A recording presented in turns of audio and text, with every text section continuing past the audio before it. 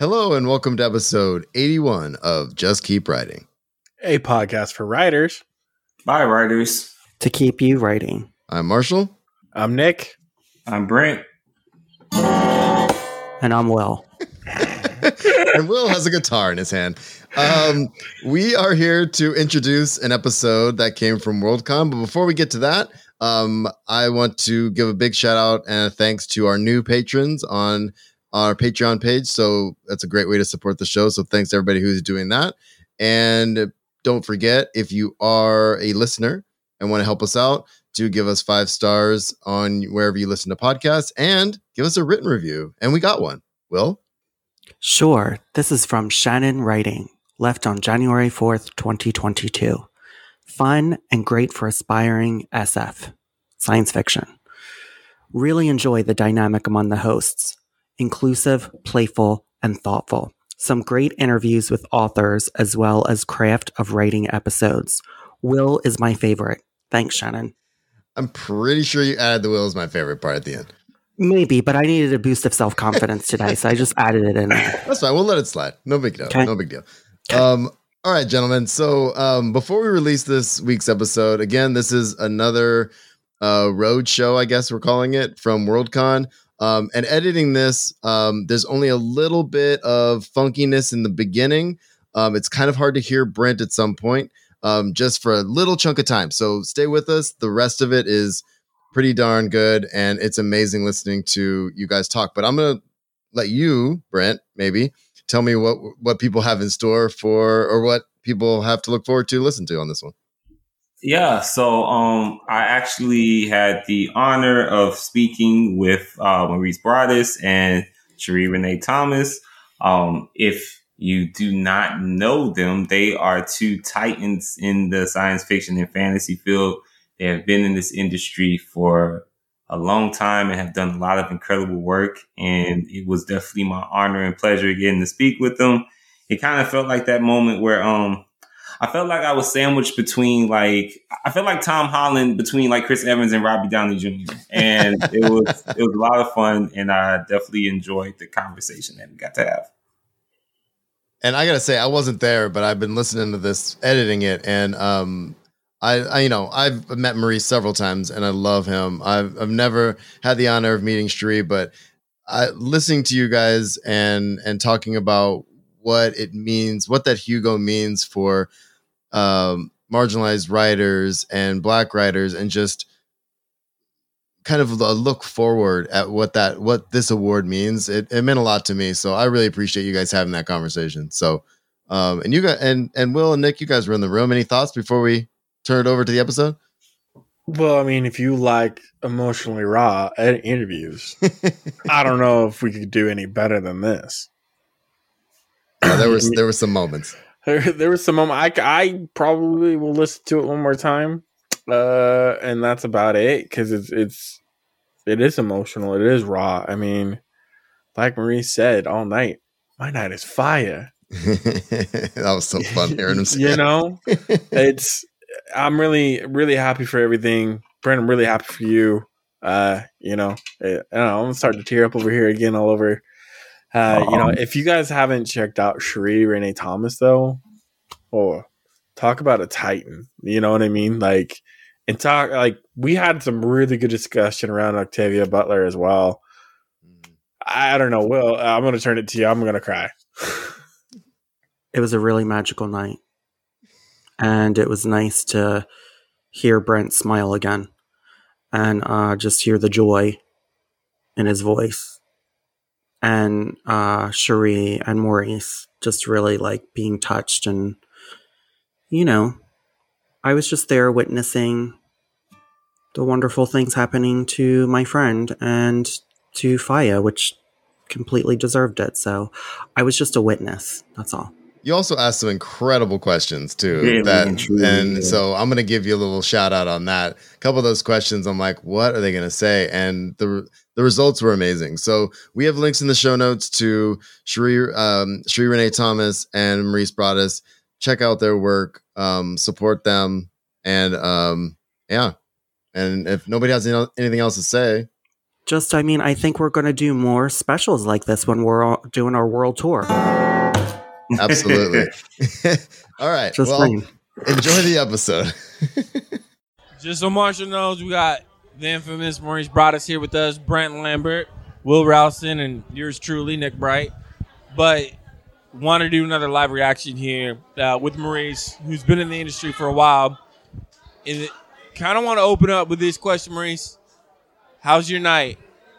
My night is fire. My night is fire right now. I thought you knew. Oh, I know. I knew.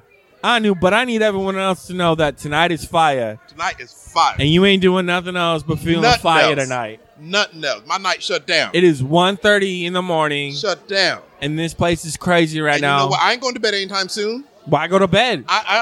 You on Look, fire. You don't right? need to go to bed. No, ain't no need. It's suddenly going to Ain't no hit need. you. Yeah, we'll hit you and you'll crash. I got something to celebrate tonight. I got people to be with tonight. There's a moment that needs to be recognized tonight. So I'm up. He's ready. Maurice, I can't thank you enough for always jumping on this podcast with us, supporting us. But tonight is all about our one and only Brent Lambert. And we wanted to kind of talk to you, someone who has been in the industry for a while, and get some reactions from you on how things are going. How things are going? Y'all don't know how long I've been supporting Fire. Y'all don't know. Because I ain't about that life. I'm about that behind the scenes life. I'm about look here, I see good work going on. And I'm going to support that work as best I can. So, look, I'm going to clear room for young folks. I done had my time. I've done my thing. So if doors have been opened and folks are coming through, they ain't even coming through. I thought I was opening doors for people coming behind me. Man, these brothers and sisters coming up behind me, they kicked open them doors. I held open a crack, they kicked the doors open. These doors mean nothing to them, and I want them doors to mean nothing to them. So I want to ask that question. What is it like for you to just see them blowing through doors? Did you ever envision it, to actually see that younger generation just blow it down like that? All right, so I've been in the game a minute. Look here, you're just gonna have to sit through this. Brent, I don't apologize for doing this to you. Right. I've been in the game a minute. So when I came on the scene, you could name all of us on one, maybe two hands. And to come to Worldcon today, look, I'm looking around this room right now, and I'm like, oh no, things done changed. And that was the biggest mistake, because things done changed. We ain't going back. We see what's been happening, and look here, whatever I can do to support, whatever we can do to support. Because I didn't get here alone. Brent didn't get here alone. We stood on the shoulders of giants. The work has been done before us. We just here to continue that work. So if we can support, if we can mentor, if we can hold doors open and support one another, because it ain't about me as an individual. It ain't about Brent as an individual. It's about what do we do as a community? How do we support each other as a community? That's what we're here for. And that ain't a lesson I had to teach. I look at Brent like, we didn't have to teach nothing. They came up, they knew that lesson. They lived that lesson.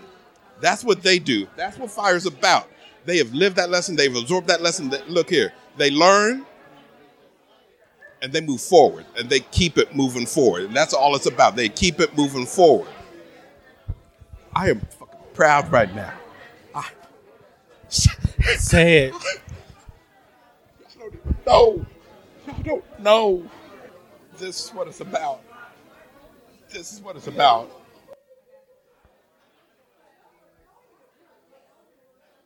So Maurice, seeing them blow through, seeing them win this Hugo, how is that? I mean, I know it's only been a couple of hours, but how is that energizing you to keep pushing forward and to be a creator when you see them just blow these doors away?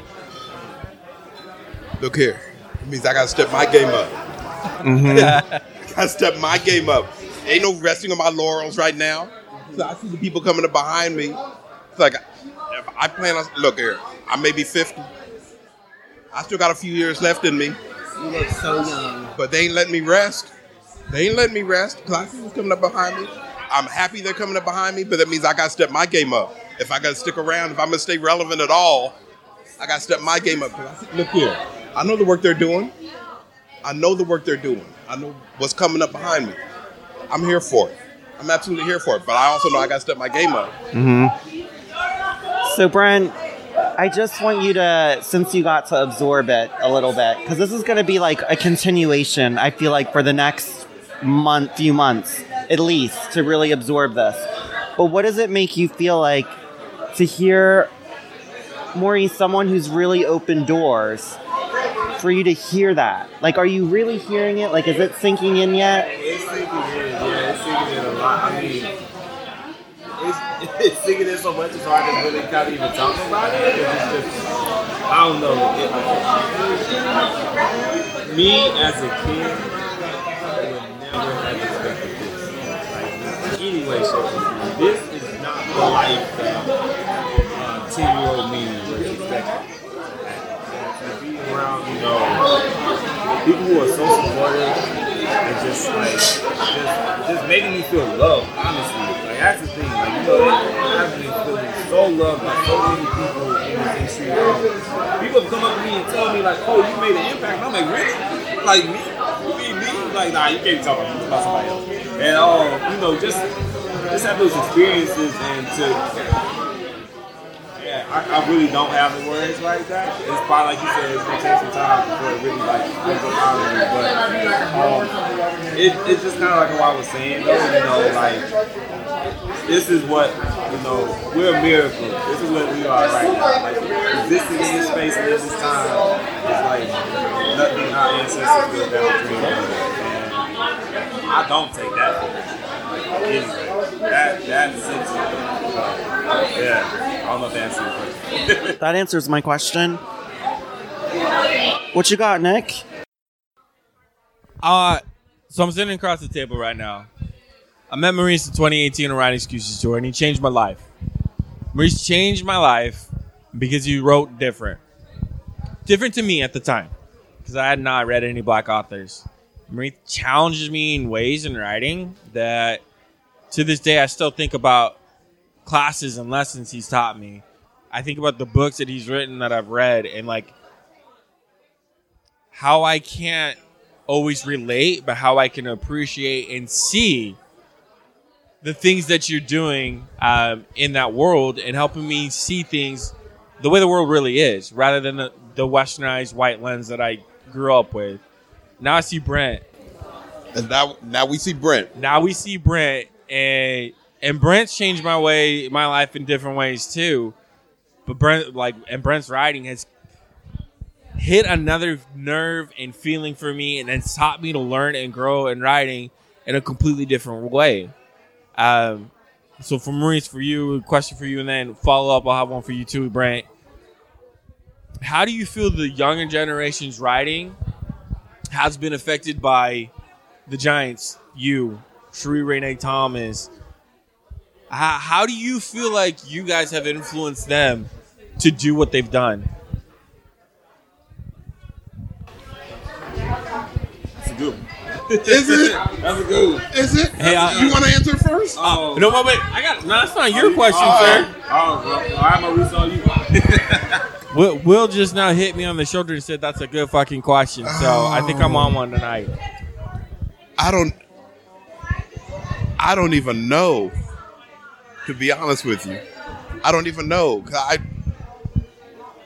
because even to hear my set, even in that question, you know, the giants, and I'm like, who are you talking about? And then you go, the giants like you, and then Cherie Renee Thomas, and I'm like, I just got linked in a sentence with Cherie Renee Thomas. I don't know what to do with that. That, you know, like, all right, knock me on my ass, and I'm like, I don't know what to do with that. So my impact, I don't know. Honestly, I don't know. Well, let me add further. Like, let's unpack this question a little bit. Yeah. How long have you been in the industry? I've been in this game at least 22 years. And how many books have you released in those 20 years? Not including short stories. Well, short stories is well over 100. Brent, I know you've read at least 10 of them. More than 10? You talking Okay, there we go. So- There we I go. want to speak on impact. I can speak on impact. What's that? I'll speak on Uh-oh. impact. If you got- Brad, am I ready for this? I done cried once. What I would say is just people like Maurice, people like Sharita Day Thomas, they taught me that it is okay to be black and to be loud and that those things can exist with speculative fiction, because you know so many of us we get that fed into us at a young age that those things are white people things, like, you know, science fiction fans, and then you know I run into people like you and the work that you do, and even something that's like Pimp My Airship, like that is black as hell. And So good. That simple wording is just like it just is a beacon to you can be black and you can do this, and there's nothing stopping you, and you will find your people and your audience will out there. And you know, without the work that y'all set down and laid the groundwork for, I don't think that people like me, you know, started fire and whatnot would have even believed that the possibility of building that community exists. So that's your impact. If you're the tree, you're the root. Yeah. Maurice, did you have anything to respond in that manner on how you might be feeling? I know this is a little crazy. It is. But look here. I was just talking to someone the other day, and I was just saying, you know, if I was done, like if I wrote nothing else, and Usual Suspects and Pimp My Airship was the last books I left, I could call it a career. Call it a career. No, I'm like, I've said what I need to say and be good. But I ain't done yet. You know you ain't done yet. Done yet. But I don't even know how to respond to that. I ain't gonna lie. I don't know how to respond to that. I still don't. Look, just you ain't gotta respond. Like I always tell them is that the thing about impact is that you don't ever know your own impact. Do not. And you gotta just do the right thing and do the good thing anyway. And even when you don't know if it resonates with you. Yeah. And I think that's why this blew me away tonight, because you know I got a live front center of people I guess we resonated with. And Right. wow. I don't think I've ever had that many people change me. Come on now. That one snuck up on me too. That was just pride. I'm just proud of you. I'm just like, I didn't even know, like, I didn't have words. Well, I felt it. I want to ask now then, there's this huge roar that happened when you won the award. You gave this really powerful speech. You heard the speech, Maurice. What does that make you, Maurice, I want to ask this question for you first. What does that make you think about the possibility of the future? They are the future. If anything I've written, and anything I've done, any of the people I've mentored, the work I've done, if any of that has meant anything, it's meant that other voices can come up behind me. That's the work, to clear the room for other voices to come up behind me. So if Brent's coming up behind me, doing the devastating work that he and the Fire team are doing, that's it. If we want to talk in terms of legacy, that's legacy. And I'm good. I'm good with that. Absolutely good with that. What about you, Brent? What about the future? What do you think the future? And the future's in good hands. Yeah. You know, so there's a group out there called the Voodoo Knots, and they're like a younger black collective of writers. And I look at them, and I've told them before, I'm like, y'all got next. Like, I see what you're doing. I see how you're trying to impact the community. And yeah, I think the thing is like, I try not to think about it in terms of like age, I guess, or generation. Like, we're all doing this work simultaneously. Like, it's like I said before about how we approach awards in the future. It's never just a one approach. It's all the above. Like, we all have to be working from the angles that we know how best to work towards the greater good. Like, it's not just about, you know, people in my generation or people before me or people after me. We all have to be working at the same time, and all of us, you know, Fender's P. Shelley Clark says this all the time. He said it to me when I was a newer writer. It's like, a rising tide, like it brings all the ships up, and that's how I see it. I don't even think of it as like passing the torch. We all just carry our torches together and keep moving forward. So, although I will say this, because you and I spoke earlier this week. Yep. And I was like, I see you. I pulled you, both of you aside and said, I see you. Yep. And then earlier tonight, someone came back to me and was like, hey, we heard about what you said to Brent. Yeah. And we need you to know that we see you. And that got me thinking. I was just like, a lot of us operate from this space of, man, things we wish we would have seen, or things we wish people would have said to us when we were coming up. And so I knew I was never seen coming up. And I didn't even think about the fact that that's impacted me so much, that the importance for me saying, I see you. Yeah. And I see the work that you're doing. But then what I just hear a second ago, you seeing another group coming up behind you, and what'd you say to them? Yeah. I see you.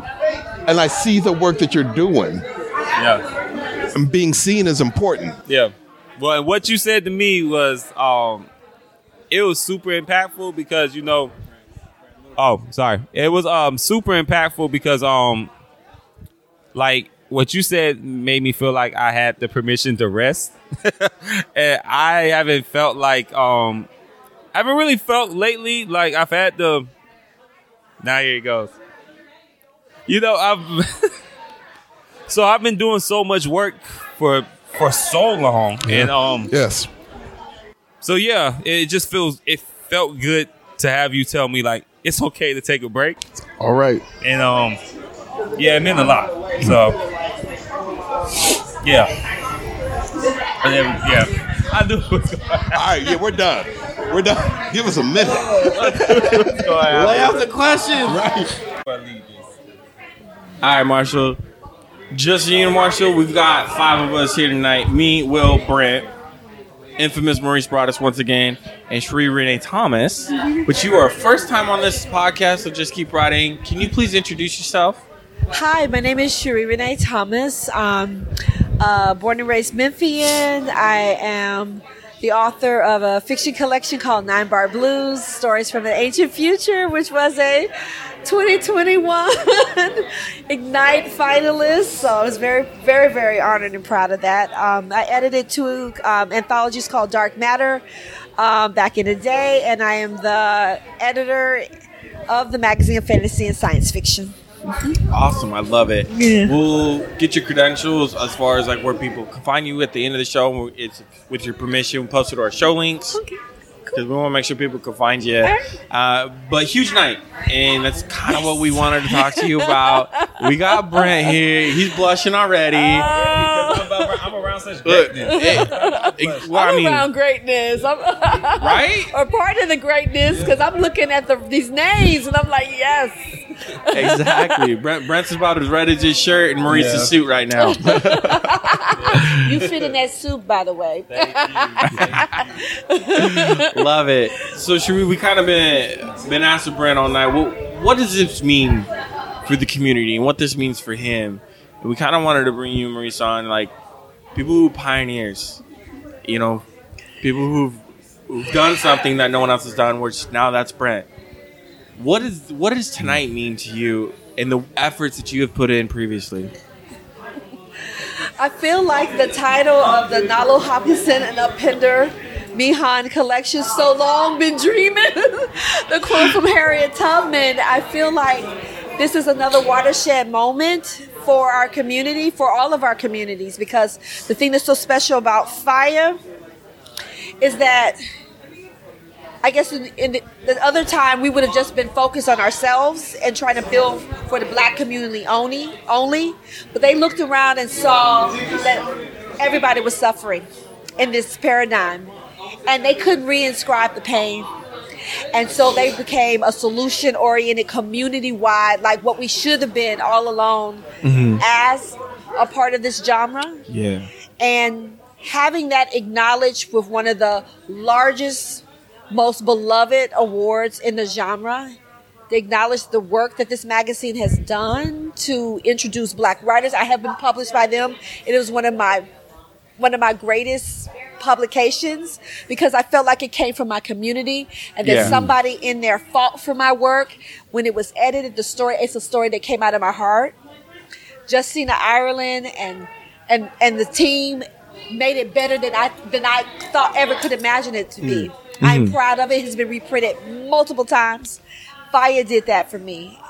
And the work that and that's just what they did for me. Think about the time period that they've been around, all of the voices that have been strengthened and amplified in their pages, the art, the community, the kindness that they show, the support.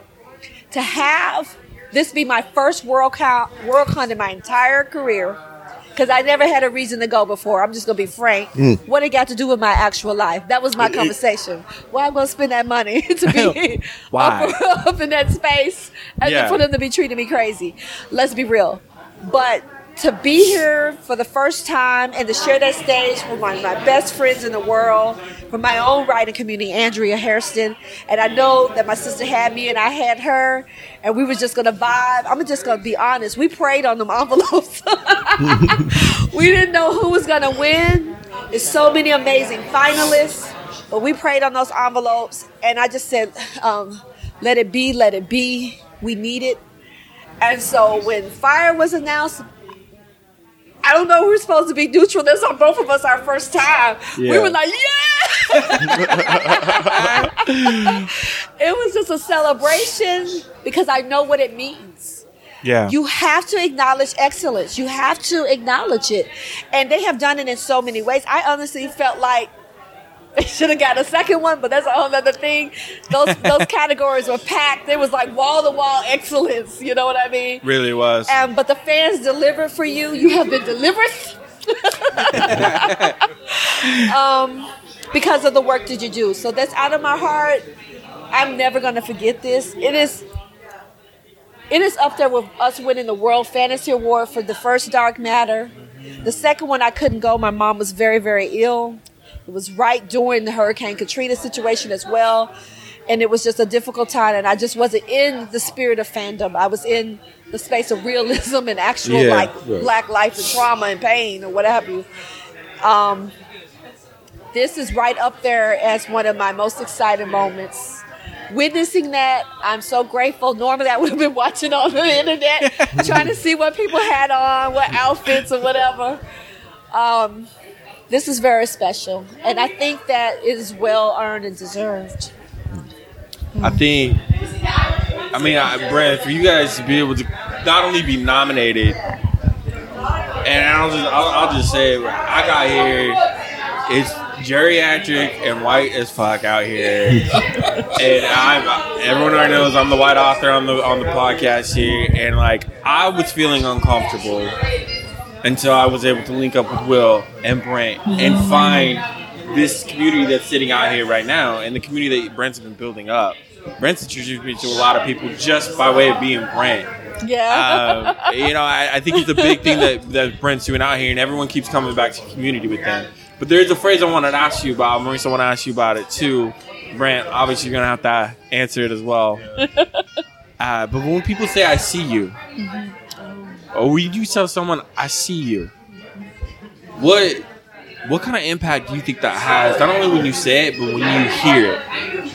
Do you feel like it has on Black creators? For someone to tell you, I see you, it's like a poem. It's like a distilled poem. It's like a haiku expressing that I see all the things that are unspoken. I see the work, the labor that you're doing that doesn't get acknowledged. I see the intention and the heart, the focus you're putting on the work that you're giving out there.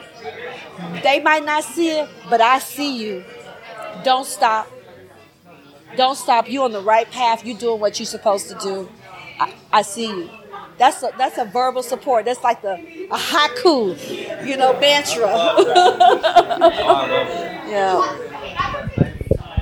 I think of the African greetings. I think it's Salbana, which is I see you. which is an acknowledgement of the person in front of you, the totality of that person, the potential of that person, because we're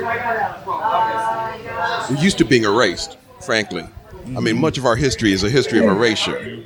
Much of as beloved as these awards are, a lot of these awards are a history of erasure. You know, the people who weren't there, who weren't seen, who were ignored, who weren't allowed to participate. That's the history of these awards. We weren't let in. We weren't seen. But I see you. That's an important thing. That's a recognition of who you are as a human. That's a recognition, again, of the work that you do, of who you are. And again, what I like, end of the future. End of the future. Because you ain't done now. I see you today. I will see you tomorrow. Because the work ain't done yet. But I see you. Yeah. Ooh. How you gonna leave me for the end? I gotta follow up these two. Hey, that ain't fair. Ray, it is what it is, man. Like, you're up and coming, like. But you know, it means so much to me to know that it seemed like so many circumstances came together to just make this a perfect moment.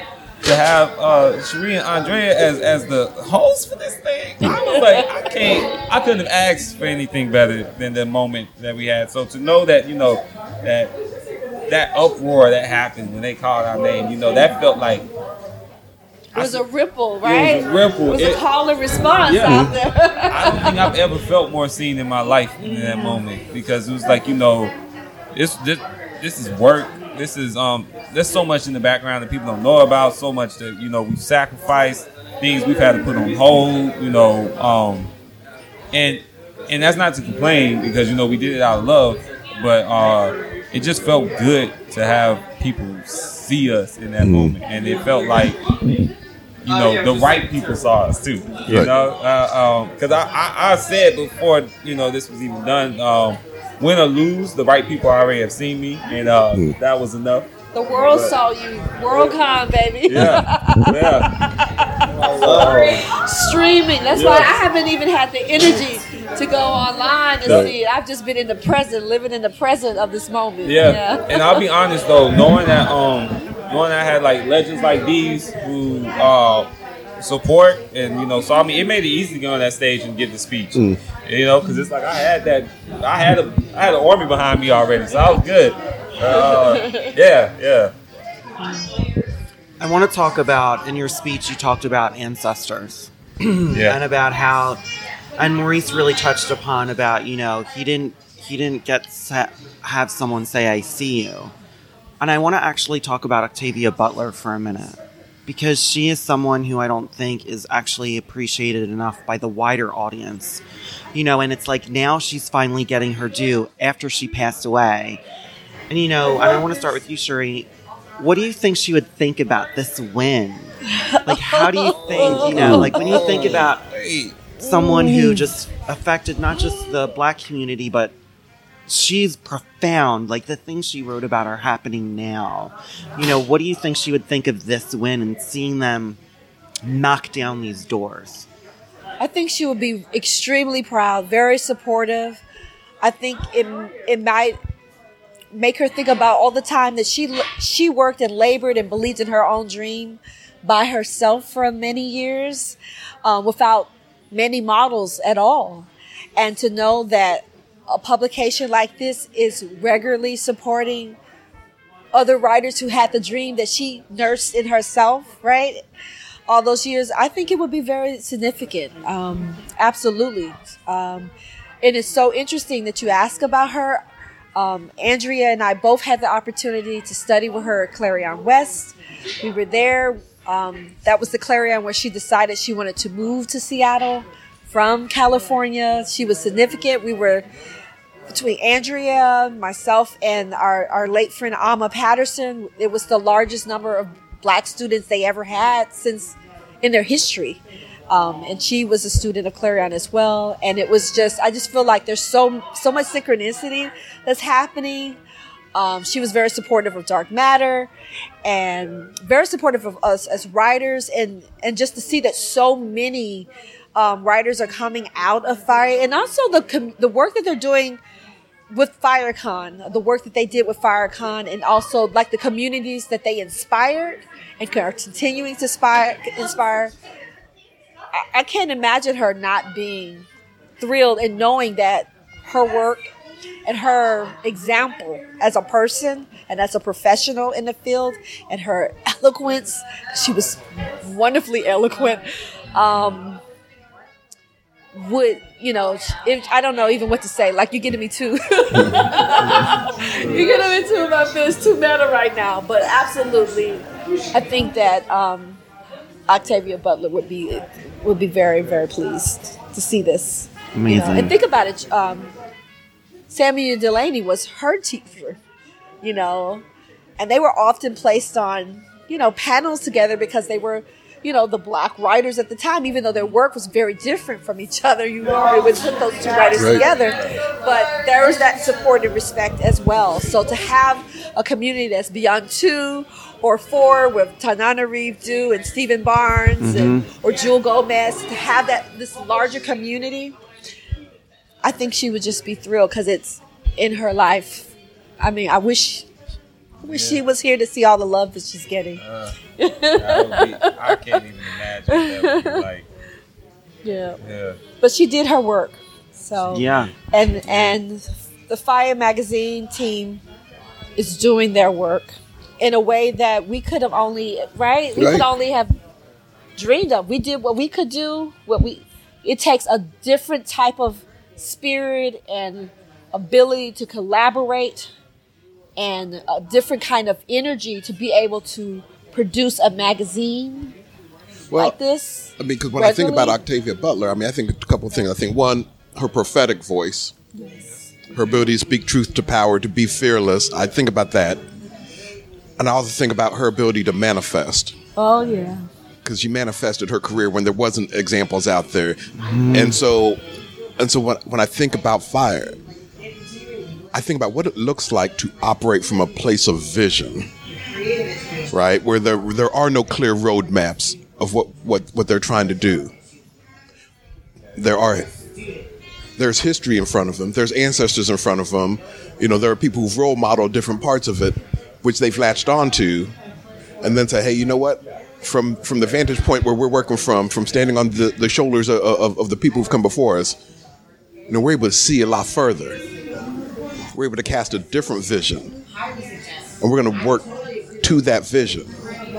And so all of that, I can't see Octavia being anything but proud. Right? That is just hearing that. Well, why would you ask that question? I love that he reached for her, right? Reach for her, right? Yeah. I love that. And it's like, we when we started the magazine, we saw our elders and we saw the work that they were doing, and we just understood they deserve more. They deserve more than what they've been given, especially from this industry that just can be so callous sometimes. And we wanted to do more for those who are already here and for those who were yet to come. And I think I can confidently say we did that. So, but I'm always thinking about doing more. And mentorship, I think, is a big part of the next step for Fire and what we're thinking about, because we know that these other outlets aren't interested in mentoring Black writers in the way that they need to be mentored, and reaching out for them in the way that they need to be reached out to. So that is our next step. So my next question is going to be for you first, and then I want to go to Cherie and I want to go to Maurice. And I've mentioned this on the podcast before, but my queer Black friends who have just started listening to the podcast because I've been talking about it and I've been talking a lot about Brent, one of them said to me, I always wanted to write, but I never saw anyone who was queer and Black and embrace both parts, because you're not just one or the other. And we talk a lot about intersectionality a lot on the podcast. So you won this award with Faya and everyone under there, but you gave this speech, and how do you feel about being a voice for people that have never heard of it? Because now my friend who is queer and black was like, I actually want to start writing because I never knew that my stories had any type of value. Wow, that blows me away hearing that, because y'all know me. I don't like bragging about anything that that we do. It's hard for me to celebrate anything because I'm always thinking, what's the next step? Or what's the next thing? What's the next project we need to get to? So, hearing that and then hearing some of the other comments I've heard tonight, it's just, I don't know, it's really eye-opening in a way. And it's kind of making me think like, maybe I need to pause a little more. Maybe I need to pause some and actually think about, impact and the ways we are affecting people, because I don't necessarily think of that all the time. And being around all these wonderful people and hearing, the things they've had to tell me has made me really decide maybe I need to change my mindset about that. Because, I'm a bit of a workaholic. So hearing stuff like that, I don't know. It blows me away. Yeah. So my question is for the both of you, Cherie and Maurice. Like, when you see not just that he's black, but that he's queer and he's getting these opportunities and he's, again, breaking down doors, and you see that throughout our industry, how does that make you feel to see, the people who are considered the lower of society and then sometimes even within the black community to be less than because of their queerness? How does that make you feel to see that they're being raised up and they're breaking down doors? I think the representation is critical. My eldest is a trans young person, and the courage it takes just to be your true full self in this society that's always trying to, as you said, erase you and box you and place you. I don't even have words to describe that. And representation is critical, right? At a time when black trans people are being murdered at a rate that is astonishing, right? Or underemployed, right? That don't have access to the proper health care, even beyond regular, most Americans don't have proper health care. But imagine being, trans, right? Our laws aren't set up properly to even address the things that need to happen. Like, all of that is just a whole nother realm. So to see an artist, to see a community of artists, to see their voices as your friend is, thinking about the value of their own voice and realizing that, hey, there's something important that I can share and that there are other people out here doing it. I mean, this is the time. It's now more than ever. And there's so much of a backlash. These forces are trying to pull us into these dark ages, and we're not going. And we need institutions, right? We need institutions. So you need brave people who are willing to make some of their process transparent, to be able to talk about the things and tease out what it means to be about this work, this work that James Baldwin, talked about, to be able to talk about it and to have an institution that they've created, that they have nurtured, that they have safeguarded so that others can be a part of it as well. All of that is critical right now. I don't like right now. You get me. Hey, thank you. You get me in the top of my feelings. Right. I have no more small talk. You just get the whole thing. I can't even filter and edit it. All I can say is that it is important. It's critical. It is life changing, and it is saving lives. In ways. I know during the pandemic, I was very, very deeply depressed. Even as I was working, right? People like, Cherie, what do you do? I'm always working. You might not find out about it until a year or 2 years later, but I'm always working. But in the work, sometimes there's joy, but then sometimes there's this sadness that you feel, right? Because it never seems like it's enough, or it never seems to be all the things that you want to express, right? And I can just say, going to other people's art, reading books, listening to the music is key, watching movies. Like the art, if it wasn't for art, I don't even know how I could have handled the stress I had about loved ones, if they were going to be okay during the pandemic. what was really happening around us. All of that was so, all of that came up to the surface. But it was the art that rooted me. It was the art that centered me, just as it was when I was a child. It was the art that centered me today. And when you're creating this kind of revolutionary work, and revolutionary, not in a cliche, t-shirt, I'm wearing my t-shirt and I'm going to the coffee shop way, but I mean revolutionary because you're doing the hard work that don't nobody else want to do. You're doing the hard work that people are afraid to do because they think they're going to fail. You're willing to risk failure to do it. That's the revolutionary work that I'm talking about. While you're living your own individual lives, to be able to do that, to be that force that helps others, and to have it acknowledged, because that's all this is what it means, because you've been doing the work. We've been knowing, right? And if they hadn't won, we would have been talking shit afterwards. Right. Oh, they've been robbed again. Right. But the fans said, not today. Right. Not today, right? They saw you. They saw all of you. And they came in force. And I love that, to know that is a part of our fandom. You understand? To know that that's a part of our fandom in 2021, because we know what it was like before. And it's not that we're at the promised land now, but this rocket right here, made from the same quarry, the marble from the National Monument. And it's actually it's the dark one, right? I feel like there's no coincidences here. It's important. Things done happen to come together to make. Oh my God! I mean, the fact that you were hosting, Andrea was hosting. The fact that it's this Dark Stone. The fact that I almost didn't come. I almost did not come to this because I was annoyed and I was grumpy about it. And I was like, I don't feel like dealing with these white people. And then LD, bless her, she was like, well, you got to come because I'm not about to be alone here. And what she says, I do. So I was like, I'm gonna hop in there. I'm gonna catch this flight and I'll be out here. And best decision ever. To see the surprise. I was shocked. Oh my gosh. And she was speechless. Yeah, she was in her chair. She was just in her chair shaking.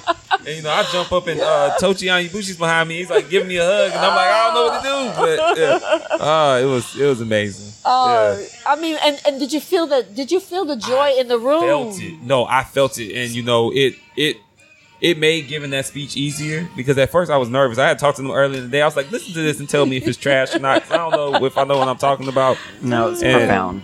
So when I got up there, it was easy because I was like, I feel the love. I felt it. Like it was radiating. Yeah. It was an amazing experience. Once in a lifetime. I mean, wow. So Maury, same question. To see Brent be Black and queer and see the community that they're building that is really inclusive of everyone in the Black community, how does that affect you? And when you look at it? Yeah, because I know.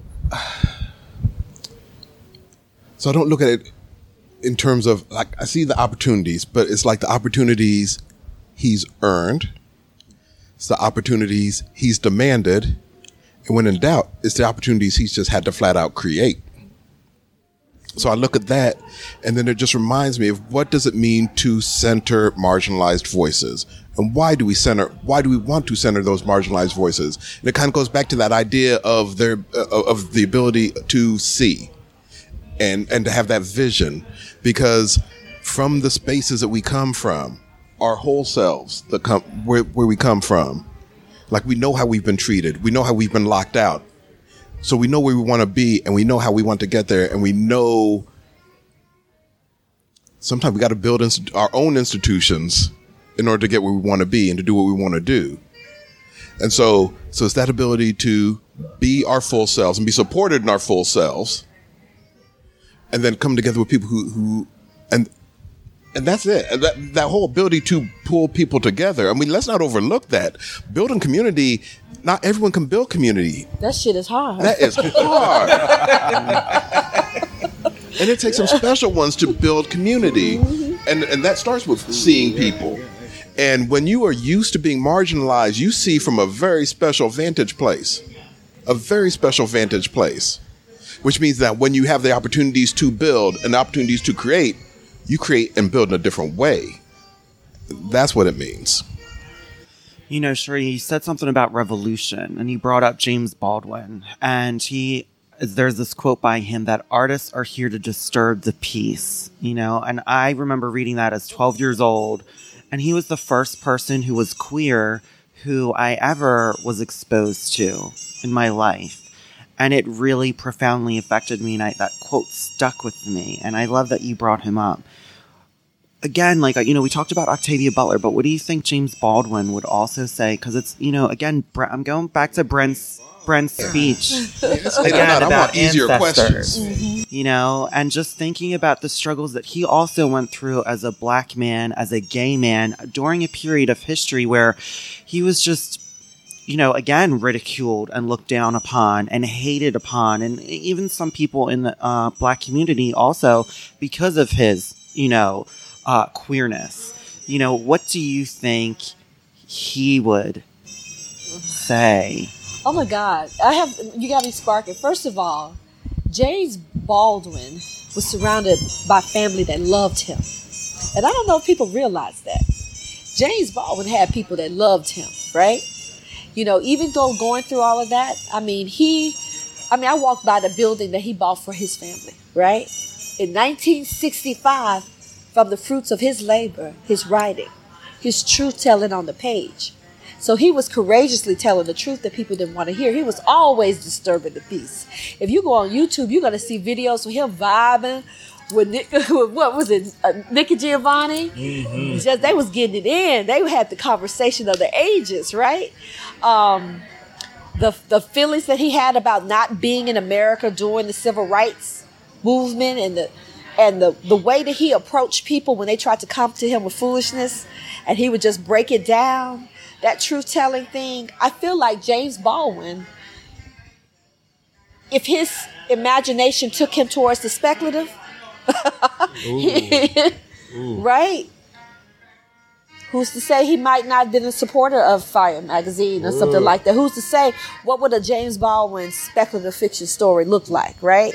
You know, the disturbing the peace, I felt like that speech disturbed the peace because this nomination, all of these nominations were disturbing the peace because the publication and the con was a representation of what should have been happening all along in the genre. It was in the creation of the work and the community around the work and people vibing with it and wanted to support it around the world, right? It was an indictment against some of the oldest institutions in the genre that's supposed to be doing this work, and well-funded, that are supposed to be doing this work all alone, right? How can you say you're about this life when you're not even doing these things? Mm-hmm. The toolkit has been created. The bar is raised, right? And there are no excuses left. So that's the disturbing the peace. Your speech disturbed the peace. Because you could have just said, oh, thank you, Master. Thank you for this award. We're good. You know, we're so grateful. And now that you're not, but you also chose to be brave and tell a hard truth in the speech. Because you had the platform of the world at that moment for our community, right? For our fandom. Right. And you are a part of fandom. And these writers are a part of the canon that comes out of this work. So I feel like James Baldwin, if we think about the work, and he is actually not taught the way he should be taught. Mm-hmm. You know what I mean? You can't say that he's a part of the syllabi in these schools, especially public schools, right? Right. And it's a crying and a shame, as we say in Memphis. It's a crying and a shame. But we will raise his voice, right? I don't know what James Baldwin's are going to come out of the pages of A Fire, right? But the fact that the pages are here, that the opportunity is there, and now that you're looking to mentorship, because you're already reviewing, because that was something that was lacking. Yeah. The depth of the reviews. right? Back on that. You know, but it's important. It's an important part of it. Yep. You know, all of that is the, you know, the kind of revolution, and there's pain in that. It's pain in it. James Baldwin had to leave. He had to leave, right? Mm-hmm. He had to leave. But what he left us with, you know what I mean? Yeah. That we're still talking about it all, you know, all these years later, we're still going back to the well to get nourished by it. That is my hope. I would just say this.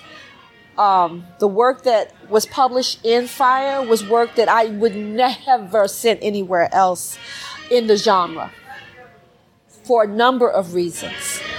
I had hope, like we all have hope when we send our work out there, no matter the market. I had hope that maybe someone reading it at Fire might understand what I was trying to do with that particular story. And the fact that we have to look around and say, where can I send stories like this? And struggle and scratch our head and try to figure it out. That's a problem, right? That's a problem, right? Because this is supposed to be the place of innovation. This is supposed to be the place of endless imagination and experimentation and all the things, right? We're supposed to be the cutting edge ahead of it. But it's not happening at the level that it needs to be happening. Right. But it's possible. It's possible in the publication. My only hope is that you all continue, that you stay healthy, that you exercise any demons that might come in that will have you become the gatekeepers in a different kind of way. Yeah. Check yourselves over and over again for that, because it's possible. We get to be the cool. Yeah. And then you can be reinscribed in some of the same things in a different way. Stay fresh, stay open, stay cool like you've been doing, right? Right? Stay flowing and stay open to the reasons why you all created in the first place. I wish Troy was here. Oh, me too. I wish the whole team was here. I wish, 'cause, you know, I wouldn't be here without Troy. Troy is the reason I am. Wow. Yeah. No, that's also true. Because I wouldn't be here without Troy. When I was first a baby in the weeds, I didn't know anything. And Troy saw my like boundless enthusiasm that had no direction. And he was like, "Come on, man, let me help you out." And you know, he introduced me to P. Gilly Clark and Devon Sanders. And, you know, they were just so welcoming and open with me. And you know, they never they could have told me, "You're doing too much. Like you need to calm down." But no, they only ever encouraged me and nurtured me, and you know, they tilled that ground for us to exist. And yeah, wouldn't be here without them. Wouldn't be here without y'all. You know, like this road. This is just a highway. This highway's always been here. We just, you know, we finally hopped off the exit and we driving down it now. But oh, y'all balling out of control right now. yeah. You know, I'm still speechless about a lot of it. I'm still digesting it. There's so much. So I'm gonna let Maurice get to his part of the question, because I know you had it going too. Man, I know I was so caught up in the words, I never forgot the question. It's when you think about James Baldwin and his journey. You know, what do you think he would make of seeing young people and what Faya has done and just breaking down doors? Yeah, so when I think of James Baldwin, I mean, his biggest lesson to me was, what does it mean to be unapologetically human? And that was the lesson for James Baldwin for me. And to bring that to your art, to bring that to your craft, to bring that to your community. I mean, that's it, ain't it? Yeah. That's it. That's it. So, man, I got not much to add to that, because I'm just like, look, I'm still learning the lessons of James Baldwin and what that means to me and my art. You're still learning the lessons of what that means to you and your art. So much learn. That's what it means for us to continue to grow, to continue to change, to continue to push ourselves forward as individuals, as a community, as a genre. To not settle for the status quo, but to keep pursuing that essential question of what does it mean to be unapologetically human. I don't think people in our publishing community always understand that writers from communities like ours aren't just doing art for art's sake all the time. You know what I mean? Right. You know, it is the world of the imagination, and you are, you know, having fun and doing the hard work. But it's also, you writing to survive. Like Ishmael Reed said, you know, writing is fighting, right? Mm-hmm. And that it is not just, oh, I'm going to write this story about this thing and its plot, da-da-da-da. But you're actually trying to pave a way for people to survive and live through the story and the art that you're creating. It's something, not that every single story is like that, but the act of even carving out time to be able to do that from some of these communities where you are just struggling to be alive on the planet, to remain, you know what I mean? Right. You know, it's not always just I got to get this writing credit. I got to get this, you know, I got to put this on my, you know, and have this book on my shelf because it's one of my contributors' copies. It's not just a contest or numbers games. It is about that. Yeah, it's not an accolade. It's not just that. You know what I mean? It is creating a community through your art on the page. It's recording that community. It's being an archivist. It's being the eyes and the ears of the moment. Right. It's telling the stories like I hope your friend will do, that your friend might think no one wants to hear, but somebody, it's their necessary thing. You know what I mean? They need that story. And they may have never seen it before your friend chooses to share it. That's what we're doing. And when you're doing a magazine like this, you created a space for that. So Thank you. Yes. I have one more question. One more. All right. And, you know, when you look at what's happening in the world right now, and even when people are given facts, they don't want to believe anything because it doesn't fit with their narrative. So that tells us how powerful stories are. How do you think we can write ourselves to a better future?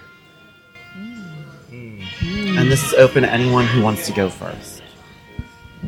Maurice, you can tell him you want an easy question. And we got some. going out with a bang. Will over here. I got questions still too. That's the problem. But I mean, that's it. I mean, that's the work of what we do. I mean, when we look at Afrofuturism, I think of, you know, we're critiquing the present, and that critique is rooted in the past. But the whole point is to imagine ourselves in the future. Our whole point is to create better paths. No, hang on. Let me take that back. One of the roles we have is to create spaces to dream, to create spaces to imagine, because we don't often take the time to do that. Life doesn't often allow us the time and space and resources to do that. So what do? We are professional dreamers, right? And that's what we do. So we imagine, we dream, we cast these visions for who we want to be and where we want to be. And that creates roadmaps for us. That creates a blueprint that we can work towards. I mean, I think that's the essential work of art, and that's an essential part of what we do, especially as Black creatives. Yeah, I mean, writing ourselves to a better future. I think part of that is just, you know, writing honestly and truly to your experiences, and, you know, not being afraid to say the hard things, even when it might not be received so well. Because I think that's a lot of what we're dealing with now, is that, you know, people are scared to tell each other what they need to hear. And I think that's what you got to do as a storyteller. You got to speak your truth and, you know, not be afraid to say it. Because we're entering this time where I feel like, and it's kind of scary, but you see art being diluted and chopped up and, you know, being put into these neat little slots that, you know, that can fit the marketing budget or the corporate agenda or whatever. And you don't want to turn art into a hashtag, right? Like, you want art to be an experience. And I think you got to write to your experiences if you're going to get there. So, it's like Zora Neale Hurston said, like, if you don't, I'm paraphrasing because I'm going to get it wrong, but if you don't speak on your pain, they'll kill you and say you like it. So, we gotta speak on our pain. And I think that's how you get to a better future. You don't avoid the ugly parts of the present. So, yeah. I don't think I have anything to add to that. You want to ask her a famous question? Oh, sure. I'll ask. You can ask the show question. Yeah, that's fine. Yeah. It'll be No, easy. you ask the show question. This is easy one. What just keeps you writing? What keeps you writing stories and building better worlds or channeling any type of frustration or worry or anxiety? What just keeps you writing? I think I'm infinitely curious and infinitely pissed. I'm like, why? Why, motherfuckers, why? And then, and I'm jotting in my book, and a character will begin to emerge from it, or something will emerge. I have a lot of questions. And so a lot of the writing comes out of the questions. I never get answers, but it helps me have some comfort in the question that maybe something is possible. You're not gonna make me answer this. Yeah, sad. My answer is very similar because it's my community and my rage. Those are the two things. So with my community, I love my community. I love my people, and I'm always imagining and always interrogating the idea of who we are and why we are. So, and I love that. I'm fueled by the dreams of my neighbors. I'm fueled by the work of my neighbors. I'm fueled by the imagination of my neighbors. And that keeps me writing. But when I turn that lens inward, I have a lot of rage at some of the things I've seen, the history of how we are and how we've come to be. I mean, there's the history of injustices, the history of these institutions that have been created to keep us out. There's a lot of rage there. And I'm going to interrogate that rage as a way to interrogate these systems. Because I'm angry for a reason. And I'm going to keep writing till I'm no longer angry. So I may be here for a minute. Well, for me, I guess it's I write for the people who don't get a chance to tell their stories, because it's a privilege to be able to tell your story. There are so many people in this world who get ground down by the forces of capitalism, racism, sexism, so on and so forth, and they never get a chance to tell their story. They die without ever getting their voice heard. So, that's why I write, because those people deserve to have some stories out there about them, even if they're not the ones to get a chance to tell it. So, I have one more thing to say, and you're going to look me directly in the eye, and you're going to ignore the rest of them. I talk a lot on the podcast about raising to our higher self, and I need you to know that your night tonight of you winning raises everyone to their higher self, and the way that you've affected us has made us better as just human beings, let alone a better podcast. So you need to really recognize that, because you constantly raise us to a higher self. And I really want you to recognize that. Okay? I'm digesting, I promise. I know I'm not good at that normally, but I'm taking it in. No, I can't thank everyone enough for being here. It's 3 a.m., 4 a.m., I don't know. It's cold. We love it. There's cold pizza. At a haunted hotel. Oh, yeah. That explains why the fans are spinning and they're not on. But again, thank you so much, Cherie. Where can we find you? Twitter, social media, where can we look up your writing? On Twitter, you can find me at Black Pot Mojo. Tomorrow I'll be posting my Hugo Award pictures of all these amazing finalists and winners. You can find me on my website at CherieReneeThomas.com. And you can find me at the FNSF Twitter account as well. IG is Cherie Renee Thomas, but I'm a little tired IG person. I don't have that much on there. I ain't gonna lie. Yeah. We probably have the info, but just in case. But just in case, where can we find you? Facebook, Twitter, IG, my website. It's all Maurice Broadus. Keep it simple, keep it clean, right? I'm straight up branding. I got it. Brent, we know where to find you. Obviously. And I hope it's more and more on the show. I love everything about tonight. Congratulations again. This is going to be a very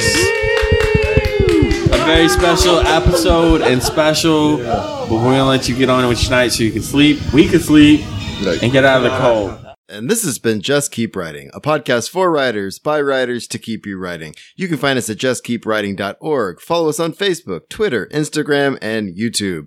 Feel free to reach out to any of us on our social medias, and please jump in our Just Keep Writing Discord channel. Links to all of that is in the show notes.